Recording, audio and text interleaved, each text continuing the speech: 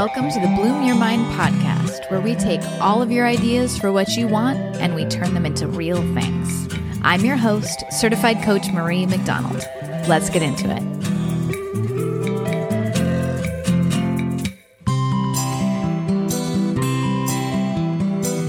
Hello, my friends, and welcome to episode number 62 of the Bloom Your Mind podcast. Strategic Optimism is what we're calling this podcast. I've been thinking about it a lot. But before we dig in, I have to tell you that today, the time that worked for me this week to record my podcast is a time when my family is home. And there are air compressors and nail guns that are being deployed in different areas of the house that you might hear. And more importantly, there might be some Star Wars sound effects that are going on in the other room that you overhear. I doubt you will, but you can just imagine them in your head if you can't hear them. Because there's, this period of time for children where the sound effects that come out of their mouths for hours on end are just incomparable. You can't find sound effects this good, my friends, as those that come from the mouth of a 7-year-old who is playing with Star Wars Legos. So I've recorded them on my phone, on the audio app. I've recorded little videos of them. I never want to forget them. So just use your imagination to hear the sound effects of lasers and spaceships flying by behind my voice, if that brings you joy today. Y'all, I have lined up some amazing interviews for you coming up over the next few months, 6 months. There's a lot of them. And I'm so excited to bring these to you. I have CEOs, small business owners, design thinkers, people who have led organizations and then had big things come up on in their personal lives. So all of these people that are big thinkers in the world of innovation and turning ideas into real things and have done big things, all of them have personal stories to share, as we all do, that are so inspiring. So I have people that are love experts and relationship experts, people that are innovation experts, people that have started, again, small communities and businesses, some rock stars even. You know me, I got to bring that in. And so I'm really excited for those interviews coming up to pepper in between a lineup of really great content that I have planned for you for the coming year. I am on fire right now, my friends, and I cannot wait to bring this stuff to you. I have a whole new motivation to bring this work to the world and to as many lives as I can. So get ready and buckle up, because here we go. For today, we are talking about love. This is February when this is coming out, and we are talking about strategic optimism, but I'm going to start with the idea of love, because optimism and love can be interchangeable. They can be this sort of experience of how do we bring our loving awareness to how we perceive the world around us. And when that loving awareness is something that we cultivate in ourselves, we tend to see hope in the world around us. We tend to see the beauty and the gifts in the people around us. And we tend to see that inside of ourselves. And if you've listened to many of my podcast episodes, you know that the thoughts that we think on repeat become prophecies. So when we can cultivate love to instill our automatic thinking with hope and strategic optimism, those prophecies play out in our lives, and our lives are more filled with hope and love and optimism. So let's talk a little bit about this. I want to start with talking about the self, and then I'm going to move on. If you've heard much of my work, you know that I like to think in 3 spheres: the self and others, so like community around us, and then the world. So we're going to talk about these 3 levels today. And I want to start with the self because everything starts with the self. I think that in our culture, we sometimes have that perspective to a problematic degree where we're very individualized and we think that our own self-growth is everything. That's not what I mean. I am a big fan of contribution, and I think that contribution and service, and when we can be about more than ourselves, are not only good for the world, for humanity, for our communities, for our relationships, but are very, very good for our internal sense of fulfillment and happiness. When we are in service, when we are having an impact that is positively influencing the world around us, we are happier. We are more fulfilled. We feel like we have a purpose in the world that's worthwhile. So in the Bloom Room and in my coaching programs, I really focus in a lot on how to anchor in on our purpose and our pillars, what's important to us as individuals. What is our North Star? What do we believe that's super important to us so that we can aim the efforts and the moments and the decisions of our life towards that? But it doesn't come naturally to us, that view, that idea of pointing the way that we think towards our purpose in life, navigating how we're thinking, choosing our perspective based on the values and pillars that are most important to us. It doesn't come naturally. And I know because I've lived it. I was really, really, really hard on myself back in the day. I had a lot of internal negativity in my younger life, and that I almost lost my life to it. So I am so passionate about teaching the people around me, about touching the world that I have the privilege of living in for the rest of my days with a lesson that I've learned, which is that the way that we allow our perception to shape how we act in the world is everything. It will determine everything in our lives. So I am passionate about teaching that. I used to be really, really hard on myself, from my physicality, the freckles on my skin, the short stubby fingers that I saw when I looked down, the amount of muscle I easily put on. None of these things matched the way I was supposed to look in the society that I grew up in. I grew up in the 90s where everyone was supposed to be stick thin, and that was really impactful to how I saw myself as a woman growing up. I used to be really hard on myself physically, on my face, on my body. When I looked down, I felt this sort of loathing inside myself long ago. And all of that has changed. If you've listened to my podcast, you know, but it took a lot of work.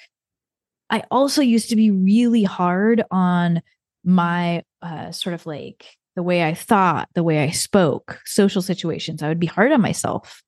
I didn't see myself as someone that was worthy of other people's time and attention. And it took a lot of work to undo that. And what I will say is that when we can pause the natural negativity that we have running through our minds, the natural negative perspective that often pops up in our minds when we look at ourselves, how we're hard on ourselves, how we beat ourselves up, it is not a selfish thing. It actually makes the world a better place. And not only does it make our own experience of our own lives better, but we also treat other people in kind. So if we are that hard on ourselves, if we are treating ourselves with harshness and a lack of compassion, that will seep out into how we perceive and treat other people. And it will seep into how we perceive and treat the world. So let me tell you that once I really did this work on myself, I started to experience this internal blooming where I was kinder to myself. I enjoyed being in my body more. I made better decisions for what I ate and drank and how I moved my body because it was coming from love. And I attracted relationships that matched that level of love. Here's what I want to say as we head into February, this month of love, which I like to actually in my own mind think of a month of, I feel like to think of it as a month of belonging instead. As we move into it, I want to define love as something that is accessible to us at any time. We often look at the people around us and we think that we can't feel love for them because of what they're doing, how they're acting, what they're saying, how annoying they are to us, whatever, or they're rubbing us the wrong way. Love is always available to us to feel towards anyone. And you know who benefits from feeling love? the person feeling it. So if there is someone that is really abrasive and hard for me to be around, and I automatically feel sort of frustration and kind of annoyance at them, I am the one that experiences the annoyance inside of me. I'm the one that suffers from that. When I can feel it, process it, and then find my love for that person with boundaries in place and all of the ways that I want to sort of set up and limit their impact on my life if they're abrasive or aggressive or whatever. But if I can still find my sense of love for that person, I am the one that benefits from that. So very often in our lives, we think that we're not going to give someone love because of how they act. That only detracts from us. So as we move from this sense of ourselves and coming to really love and bring compassion to how we think about ourselves, our bodies, our minds, who we are, because we know it will bring us more fulfillment and happiness, then we extend that out to the second circle, which is relationships, the people around us. Anyone that we can cultivate love for inside of ourselves, it benefits us. They never feel our love. They might benefit from some positive body language. There might be some energetic, whatever you believe about energy. Maybe they feel some of that buzz. But we are the ones that are at the source of whatever feeling we're generating in ourselves. So this month, get selfish. Feel love for as many people as you can. Feel love for as many organizations or entities or projects happening in the world as you can, because the more you can cultivate the vibration of love inside yourself, the more you benefit from that vibration, that feeling, that energy. And of course, it ripples out. I used to, earlier in my marriage, when I think about this like second circle of relationships, I used to feel with my husband and I, the ways we would get annoyed at each other, I would feel like he should really be different, or he should do that a different way, or you know, if I was feeling disconnected from him because he was moving fast or through life really busy and not really connecting to me, I would think he should, you know, be more connected to me. He should really be paying more attention to our marriage or whatever.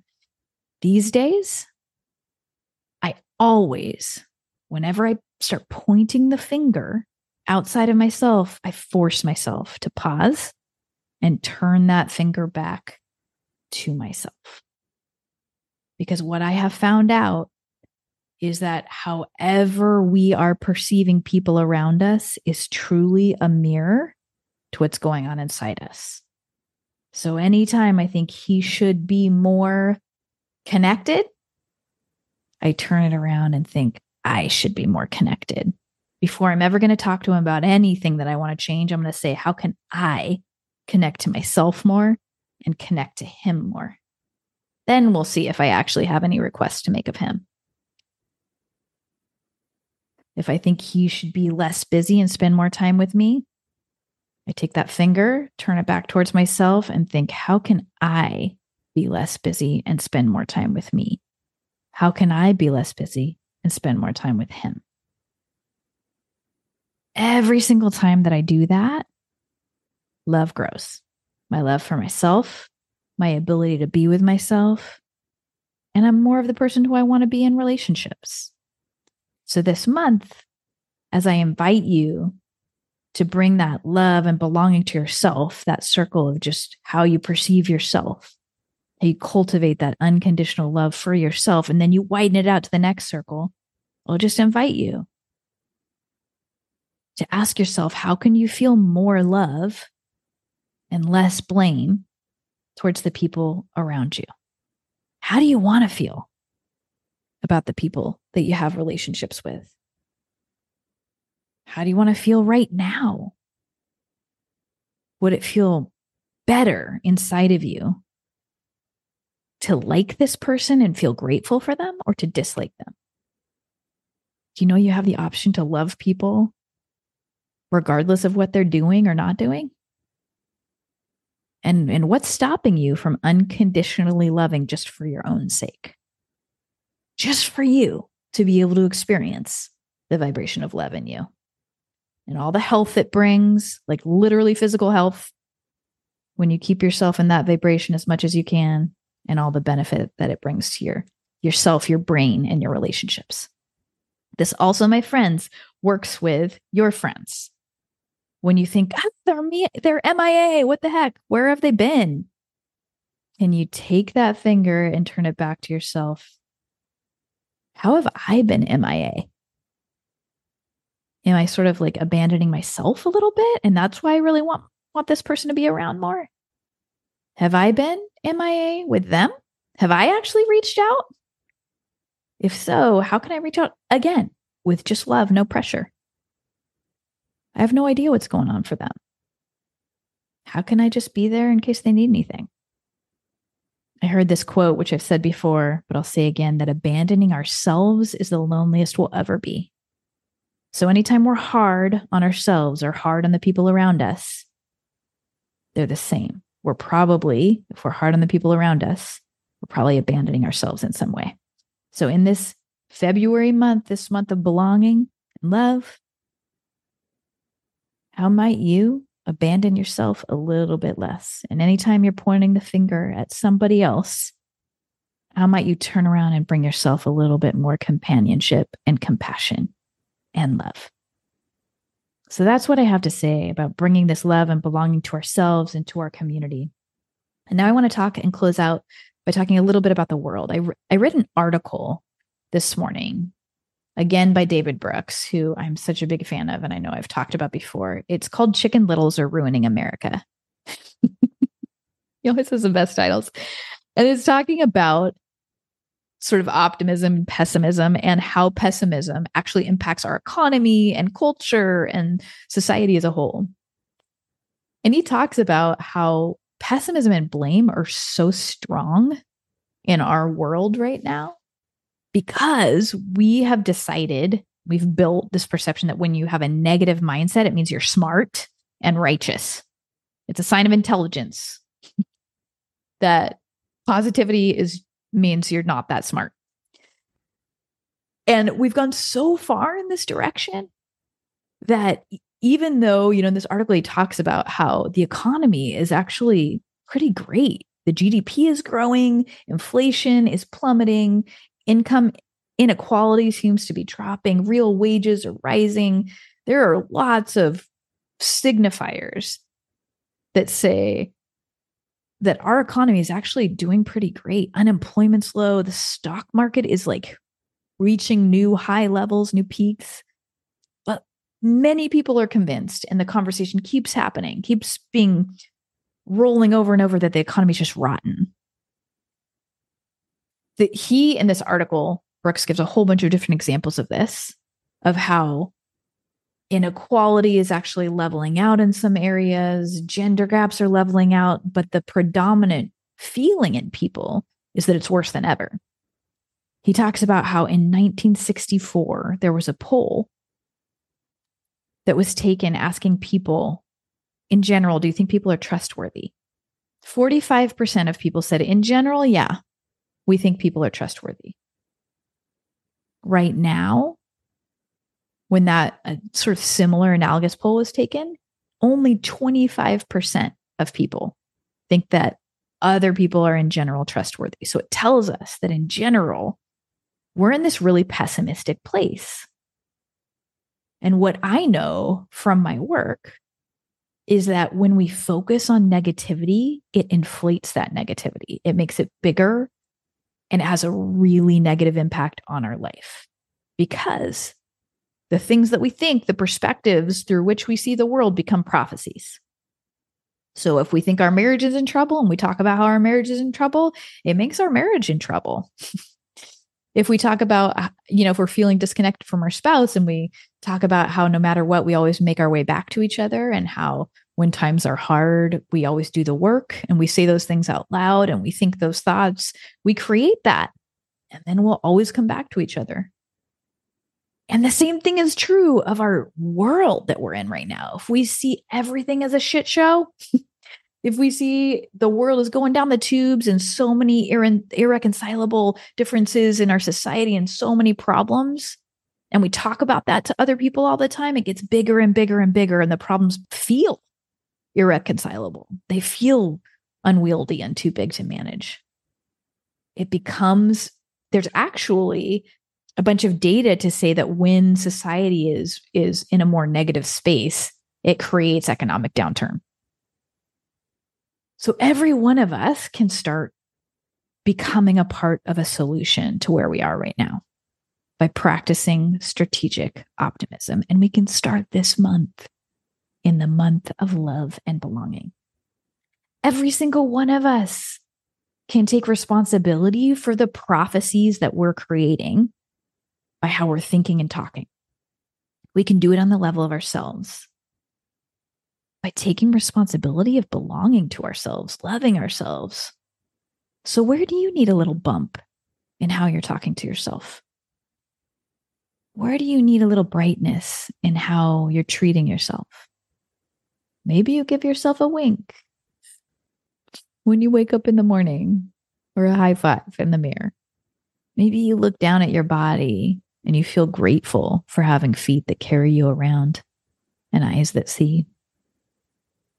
Maybe after a conversation with someone, you force yourself to look at what you liked about how you showed up and what you said. How can you create a prophecy of a little bit more love for yourself by thinking thoughts that are based in the beauty that you see in yourself? And then when you expand that out to your community, your work, your schools, your friends, your relationships, I just invite you this month to intercept the thoughts that are criticisms. Just pause for a minute. Intercept those criticisms of the people you're closest to, of the environment you're in, of the way that other people think. Pause and then refocus and ask yourself, where do you see some hope? If you focus on the hope, it will get bigger. If you focus on what you like, it will get bigger. I know, because I've been there. I've lived it. Back in my 20s, when I focused on all the things that I didn't like about myself, they got bigger and bigger and bigger until they almost took my life.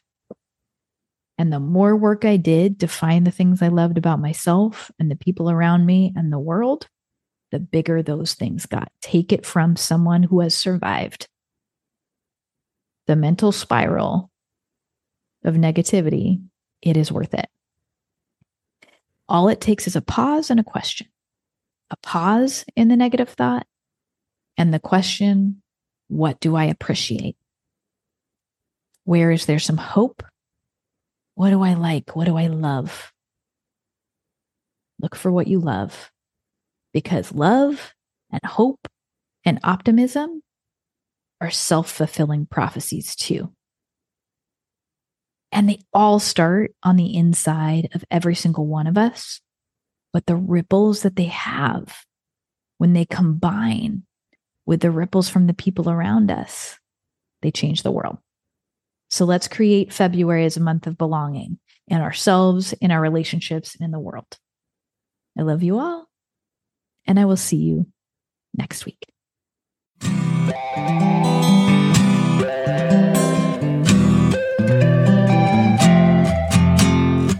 Thanks for hanging out with me, friends. If you like today's episode and you want more of them, please take 2 minutes right now to subscribe and give me a 5-star review on Apple Podcasts. Then send this episode to a friend. See you next time.